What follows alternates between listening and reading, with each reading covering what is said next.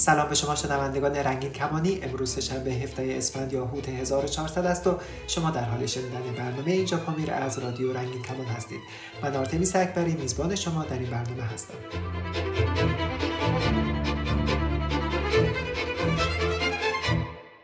اگر زنم و حرام است این بدنم، اگر جرم از عطر تنم، تو نخواه این منم. اگر زنم، اگر عطر گیسوی من پریشان کنه حال تو را، تو نخواه این منم. اگر زنم، اگر قلب سنگی تو زده زخمی بر بدنم، تو نخواه این منم. در این قسمت از برنامه به مناسبت روز 8 مارس یعنی روز جهانی زن، امروز صوفیه زن همجنسگرا و کنشگر حقوق زنان افغان با ماست تا درباره مشکلات زنان دگرباش افغان صحبت کنند. او قرار است از خشونت مضاعفی که زنان کویر در افغانستان زیر سایه طالبان تجربه می‌کنند برای ما بگوید.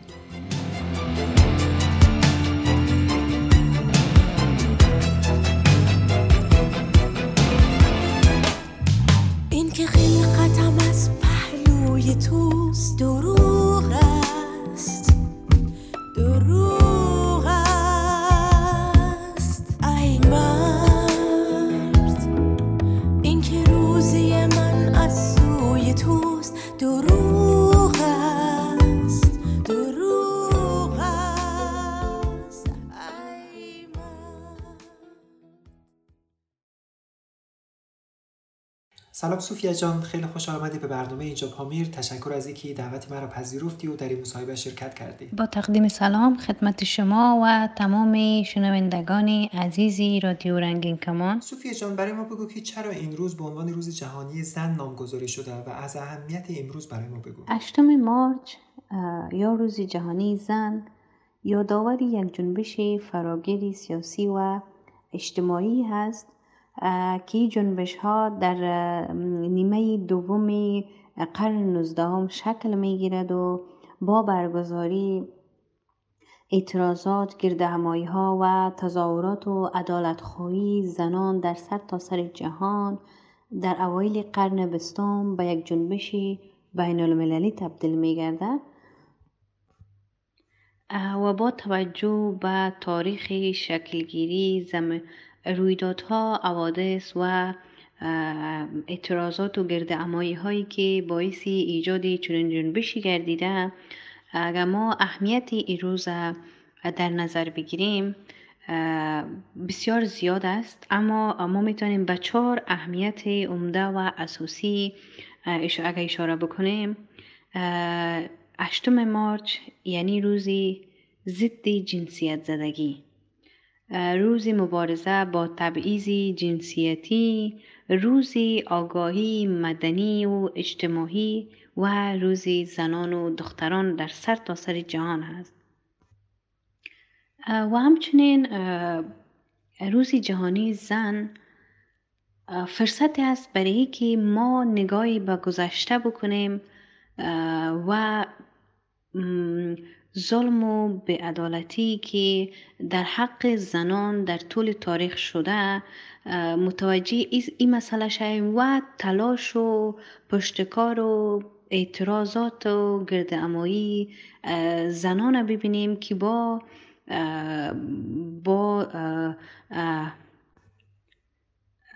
مقاومت نفسگیر به پیروزی رسیدن. و اما امروز ما از روز جهانی زن در حال تجلیل میکنیم که زیادتر از 15 میلیون نفوذ افغانستان در بند و اسارت یک نظام یا گروهی وجود دارند که از تمام حقوقی که در طول تاریخ با مبارزات و با پشتکار زنان به دست آمده امروز زنان افغانستان از او محروم است. امروز تمام زنان افغانستان از حقوق حساسی، حقوق بشری و حقوق کار و تحصیل محروم هستند. همینطور که خودت اشاره کردی، گفتی که روز 8 مارس روزی است که ما باید به تاریخ نگاه کنیم و دستاوردها و مبارزات زنان را مرور کنیم و از اونها درس بگیریم. توی از این 2 دهه‌ای که گذشت زنان توی افغانستان دستاوردهای زیادی داشتند، اما با آمدن طالبان این دستاوردهای خودشان را از دست دادن. کمی برای ما بیشتر از مبارزات زنان افغان در این 2 دهه بگو و از شرایط فعلی زنان افغانستان بگو. خب در مورد شرایط زنان در حکومت قبلی و 20 سال اخیر، با یک سلسله تحولات بسیار گسترده در 20 سال اخیر، ما با یک حقوق نسبی بر زنان دست پیدا کردیم. زنان عمده‌ترین حقوقی که ما امروز در حکومت طالبان زنان مبارزه میکنن، به خاطر از او دادخواهی میکنن، حق تحصیل، حق داشتن شغل، حق تصمیم گیری زنان، این مسائلی بود که در حکومت قبلی زنان از او برخوردار بود و یک چیزی که ما باید یادآور شویم و ما همیشه دادخواهی کردیم به خاطر حقوق زنان، به خاطر از اینکه حق زن باید داده شود، حقوق زن باید در نظر گرفته شود، آزار و اذیت و بی‌عدالتی در مقابل زنان کاهش پیدا بکنن و ختم شود. بالاخره امی خواستای اساسی زنان، یعنی وقتی میگیم حق و حقوق زنان، دقیقا ما به دنبال چیزی هستیم؟ مدافعین حقوق زنان و حقوق بشر اساسترین خواستشان از این اعتراضات و یا دادخواهی ها چی است؟ باور من این است که آنچه زنان افغانستان میخواید این است که زن افغان باید حق تصمیم گیری درباره زندگی خودش داشته باشد. یعنی شخص دیگری تصمیم گیری زندگی زن افغان نباشه.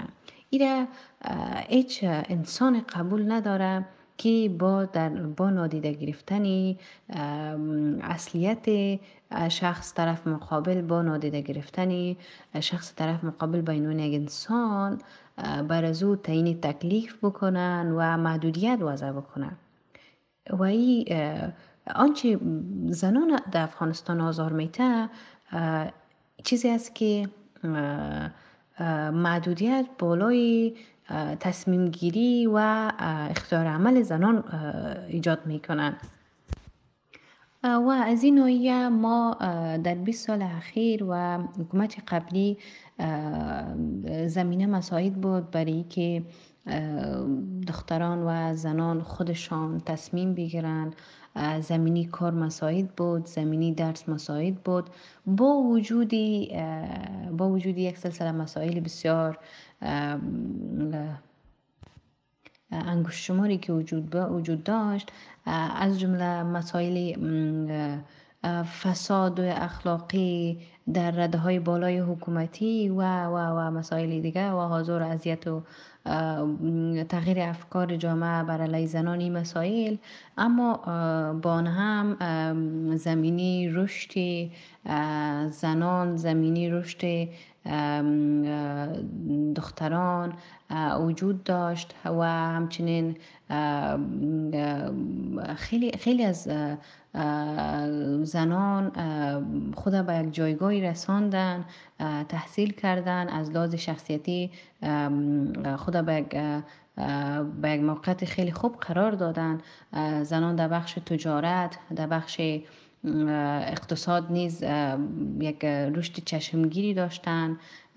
در بخش سیاسی ما زنان را داشتیم که واقعا فعال بودن، کار میکردن و همچنین در بخش تحصیلات هم نیز تغییرات بسیار گسترده و عمیقی وجود داشت. حداقل زمینی همین مسائل بود که تمام دختران و زنان بدون در نظر داشته مسائل محدودیت ها و ممنوعیت هایی که فعلا وجود داره می رفتن و به درس های خود ادامه می دادن. کماکان این باعث از این می شد که زنان رشد بکنن، در جامعه خود پیدا بکنن.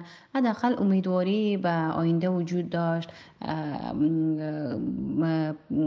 قسمی که قبلا هم یادآور شدم، خب یک سلسله مسائل انگشت شماری وجود داشت که از که مانی پیشرفت زنان می شد، اما بالاخره امید به این بود که امروز نه فردا حتما وضعیت تغییر خواهد کرد،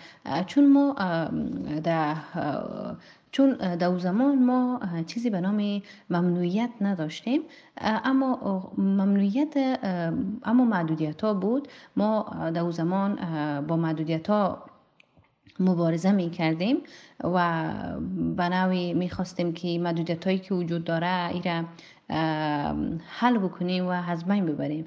اما فعلا چیزی که هست، ما با تغییر نظام این محدودیت ها فعلا به ممنوعیت تبدیل شده و رفتن زنان به کار به عنوان یک ممنوعیت است. کماکان یک ممنوعیت بسیار بزرگ صدر راه زنان قرار گرفتن. بستن دروازه دانشگاه برای زنان یا مسائل حجاب اجباری، مسائل تغییر نصاب درسی، مسائل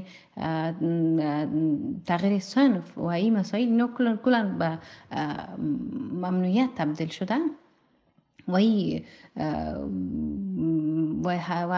اصلا امی حقوقی را که در 20 سال گذشته یکی از بارزترین حقشان که امی حق تصمیم گیری بودن را از دست دادن و من فکر میکنم که جایی بسیار تاسف است که ما دیگه حتی زنان دیگه اختیاری عمل خود ندارن و نمیتونن بر خود تصمیم بگیرن.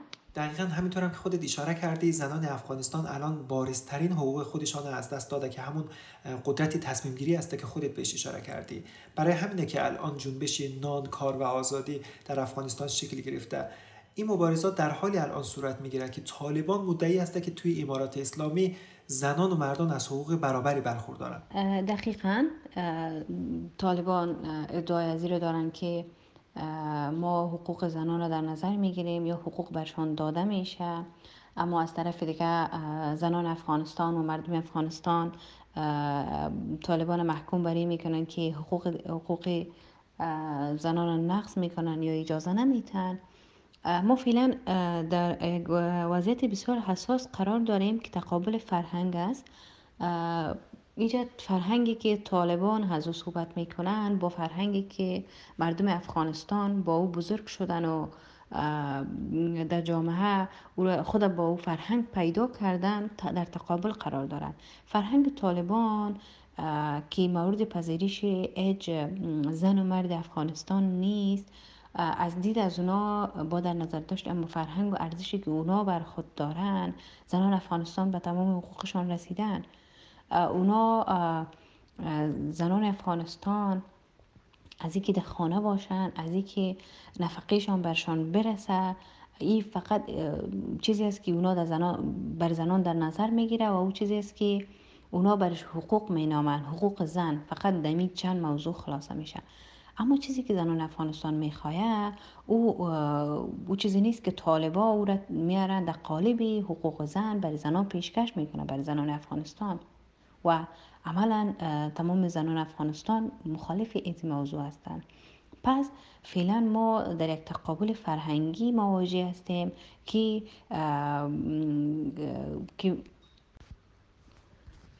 و امی ارزش های حقوق بشری، حقوق زنان، دموکراسی، اینا یگانه چیزی هستند که فکر طالبان اصلا در این رابطه تغییری نکرده، مثل گذشته است، مثل 20 سالی که به خاطر از بین بردن از این مبارزه کردن و افراد و اشخاص کشتن و انتحاری کردن و وحشت به وجود آوردن، یا مثل 20 سال یا مثل به سال قبل که اینا 5 سال حکومت کردن در افغانستان و هیچ پایبندی به این ارزش ها نداشتن و ما نباید انتظار از این داشته باشیم که اینا حقوق زنان را در نظر بگیرن و چیزی را که ما زنان افغانستان میخواییم او را در نظر بگیرن و یا ارزش های حقوق بشری در نظر بگیرن. چرا؟ به خاطر از اینکه فرهنگ طالبان یک فرهنگی متفاوت از چیزی است که ما در افغانستان داشتیم و ما زنان افغانستان او را میخواییم. صوفیه جان، تو یک زن همجنسگرا هستی که قبلا به من گفته بودی که به خاطر زن بودنت و همجنسگرا بودنت خشونت‌هایی را تجربه کردی، لایه‌های مختلفی از خشونت را تجربه کردی و خودت معتقد هستی که زنان دگرباش در افغانستان خشونت مضاعفی را نسبت به بقیه تجربه میکنن. لطفاً برای ما از شرایط زنان کویر در افغانستان بگو. زنانی که شامل اقلیت‌های جنسیتی میشه یا LGBTQ، از یک طرف به خاطر از اینکه زن هستند مورد شکنجه قرار میگیرن، شکنجه روحی جسمی. از طرف دیگه به خاطر از اینکه LGBT هستند مورد شکنجه و آزار و اذیت، حتی از دست دادن جانشان قرار میگیرن و اصلا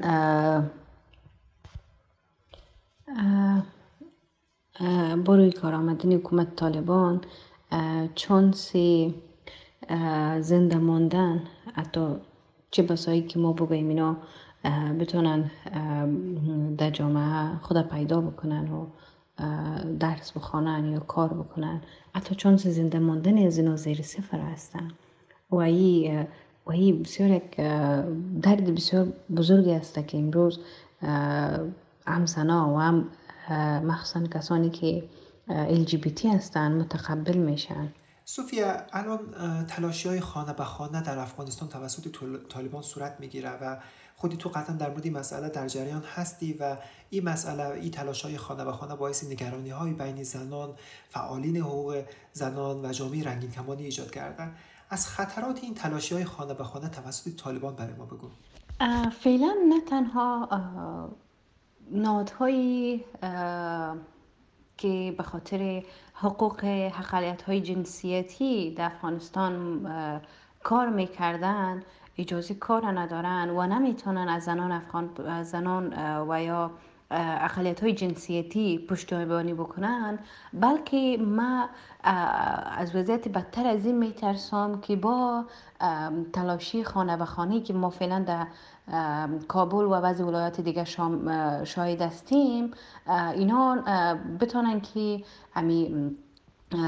اقلیت‌های جنسیتی و زنانی که فعال مدنی و فعال اجتماعی بودن اینا را شناسایی بکنن و اونا را بعداً از بین ببرن و یا که زندانی بسازن. درس مزی است که زنان و دخترانی که فعلا در افغانستان وجود دارن مبارزه میکنن و مخصوصا اقلیت‌های جنسیتی با تلاشی خانه به خانه که من مطمئن هستم یکی از هدف بزرگ طالبان شناسایی افراد هستند، اونا شناسایی شوند و بعداً چی بلایی که سر از اونا میاد قابل پیش بینی برای هیچ کدام ما نیست و این قابل ترس است برای ما و این چیزی است که بر ما ترس ایجاد کرده و اتونهاد هم در افغانستان فعلا وجود نداره که طالبان به اندازه جامعه افغانستان هم محدود کردن که دیگه اجنهادی نمیتونه که اوجا فعالیت خود گسترده بسازه و زنان افغانستان و مخصوصا LGBTQ و اقلیت‌های جنسیتی را تحت پوشش قرار بده و این خیلی جای تأسف است برای ما و این بزرگترین ترس مدعی اواخری نمی است. صوفیا، طبق گزارش سازمان ملل 50% ازدواجات در افغانستان اجباری هستند که از این 50% 40% اونا دخترای زیر 18 سال هستند. آیا به نظر تو الان با آمدن طالبان آمار این ازدواج‌های اجباری و کودک همسری افزایش پیدا می‌کنند؟ بله، متاسفانه بر علاوه تمام مشکلاتی که وجود داره در افغانستان، ازدواج اجباری که از اساس‌ترین مشکل هستند در افغانستان که پیامدهای بسیار ناگواری را داره و این باز هم قربانی رسم بد و این خشونت باز هم دختران افغانستان هستند. اکثر قربانی دختران افغانستان هستند. اما آنچه جای بسیار تأسف است این است که ما قبل از اینکه حکومت طالبان روی کار بیاید به خاطر بینوان یکی از مشکلات یا پرابلمی که ما به خاطرش مبارزه میکردیم، میخواستیم ازدواج‌های اجباری بینوان یک خشونت دیگر از جامعه افغانستان محو شود و از بین بره. اما با روی کار آمدن طالبان وضعیت بدتر از این بندازی می شود که دیگه این ازدواج اجباری گفته نمیشه، بلکه به می ازدواج اجباری طالبان رسمیت می بخشند و این به عنوان یک موضوع رسمی عملا در جامعه تطبیق می کنند و ما مطمئن هستم که دیگه ازدواج دختران پایینتر از سن 18 برای جامعه افغانستان یا برای طالبان او مشکل نیست، خشونت نیست، بلکه او یک راه حل است برشان. اونا دقیقی ازدواج پیامدی ازدواج نیستند، بلکه او را به عنوان یک راه حل، به عنوان یک ارزش او را به رسمیت میشناسند و ما بعد از این شاهد ازدواج اجباری به صورت رسمی می باشیم. وقتی در جامعه که فقر اقتصادی در اوج خود رسیده باشه، بر علاوه از او دخترانی که تحصیل میکنن اجازه کار کردن نداشته باشه، حتی نتونن درس خود تمام بکنن، پس خانواده یا همو جامعه مجبور به این میشه که بازم دختران قربانی بکنن، بازم دختران به ازدواجی که اجباری هستن تن بتن، چون دیگه آیندی بر خود نمی بینن و از یک طرف فقر اقتصادی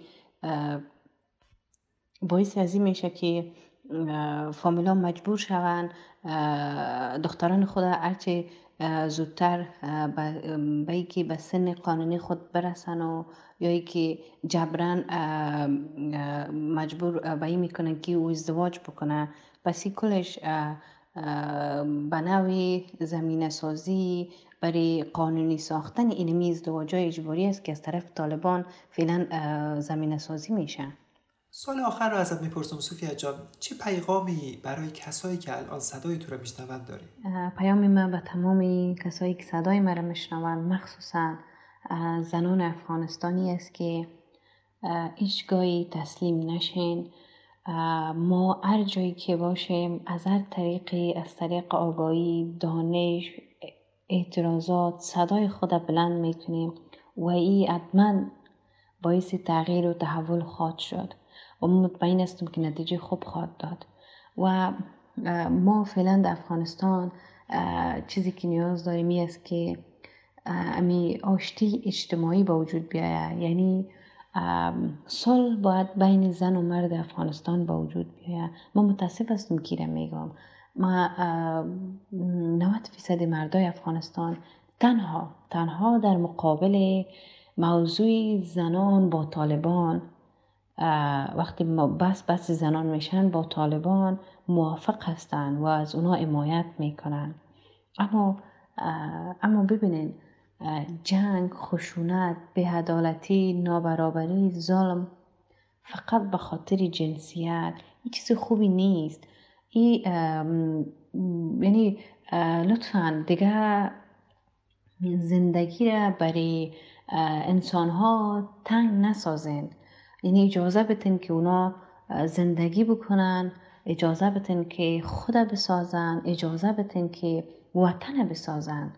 و پیام ما امی است که انسانیت مهمتر از هر چیزی هست و انسان بودن و ما باید انسان باشیم تا اینکه بتونیم همدیگر خود درک بکنیم. و ما با آرزوی ازی هستم که صلح بین زن و مرد افغانستان با وجود بیاید. ممنون. تن بدهی دل ندهی کار خراب است، چون خوردن نوشابک در جام شراب است. گر دل بدهی تن ندهی باز خراب است. این بار نه جام است و نه نوشابه سراب است. اینجا به تو از عشق و وفا هیچ نگویم، چون دغدغه مردم این شهر حجاب است. تن را بدهی دل ندهی فرق ندارد. یک آیه بخوانند گناه تو ثواب است. خریدن تنت را و بریدن کفنت را، و یک آیه و چند سکه ببستن دهانت را. نه روحی و کار است، نه عشقی و بار است، فقط شهوت مردانه و اندام تو یار. ممنونم از شما شنونده های عزیز که این قسمت از برنامه اینجا پامیر رو شنیدید. میخوام قبل از اینکه برنامه‌مون رو به پایان برسونم راه‌های ارتباطی با رادیو رنگین کمان رو بگم که اگه انتقاد، پیشنهاد و یا حرفی داشتید به ما بگید. شناسه ما در تلگرام @رادیو رنگین کمان یا از طریق واتساپ یا سیگنال با ما تماس بگیرید. 2044 77 25 89 16 67 یا میتونید به پیامگیر تلفنی ما در ایالات متحده تلفن کنید 201 818 649 9406 یا از طریق اسکایپ با ما در تماس شوید. رادیو نقطه رنگین کمان. شما میتونید صدای خودتون رو ضبط کنید و برای ما ایمیل کنید contact@radioranginkaman.org. شما میتونید برنامه‌های اینجا پامیر رو هر هفته روز سه‌شنبه از رادیو رنگین کمان، رادیوی همه رنگین کمان‌های فارسی زبان دنبال کنید و بشنوید. تا برنامه بعد، روزگار خوش. کس که زنی را بفروشد پی پیسم، حق است که روحش ته دوزخ به عذاب است. هر جای جهان مرتبه زن بلند است. در کشور من زن مثل میت به حساب است. ای کاش که دلقک شده بودم نشاعر. در کشور من ارزش انسان به نقاب است. تن را بدهی دل ندهی فرق ندارد. یک آیه بخوانند گناه تو ثواب است.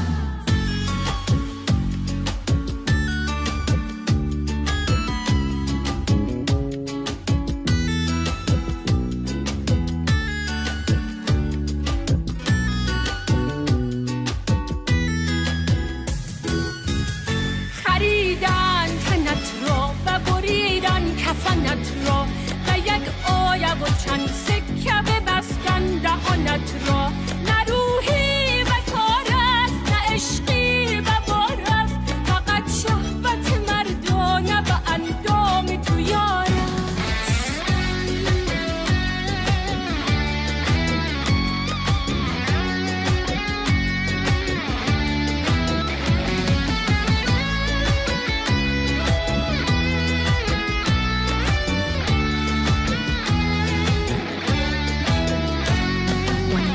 که زنی را بفروشد پی پیسم، حق است که روحش ته دوزخ به عذاب است. هر جای جهان مرتبه زن بلند است. در کشور من زن مثل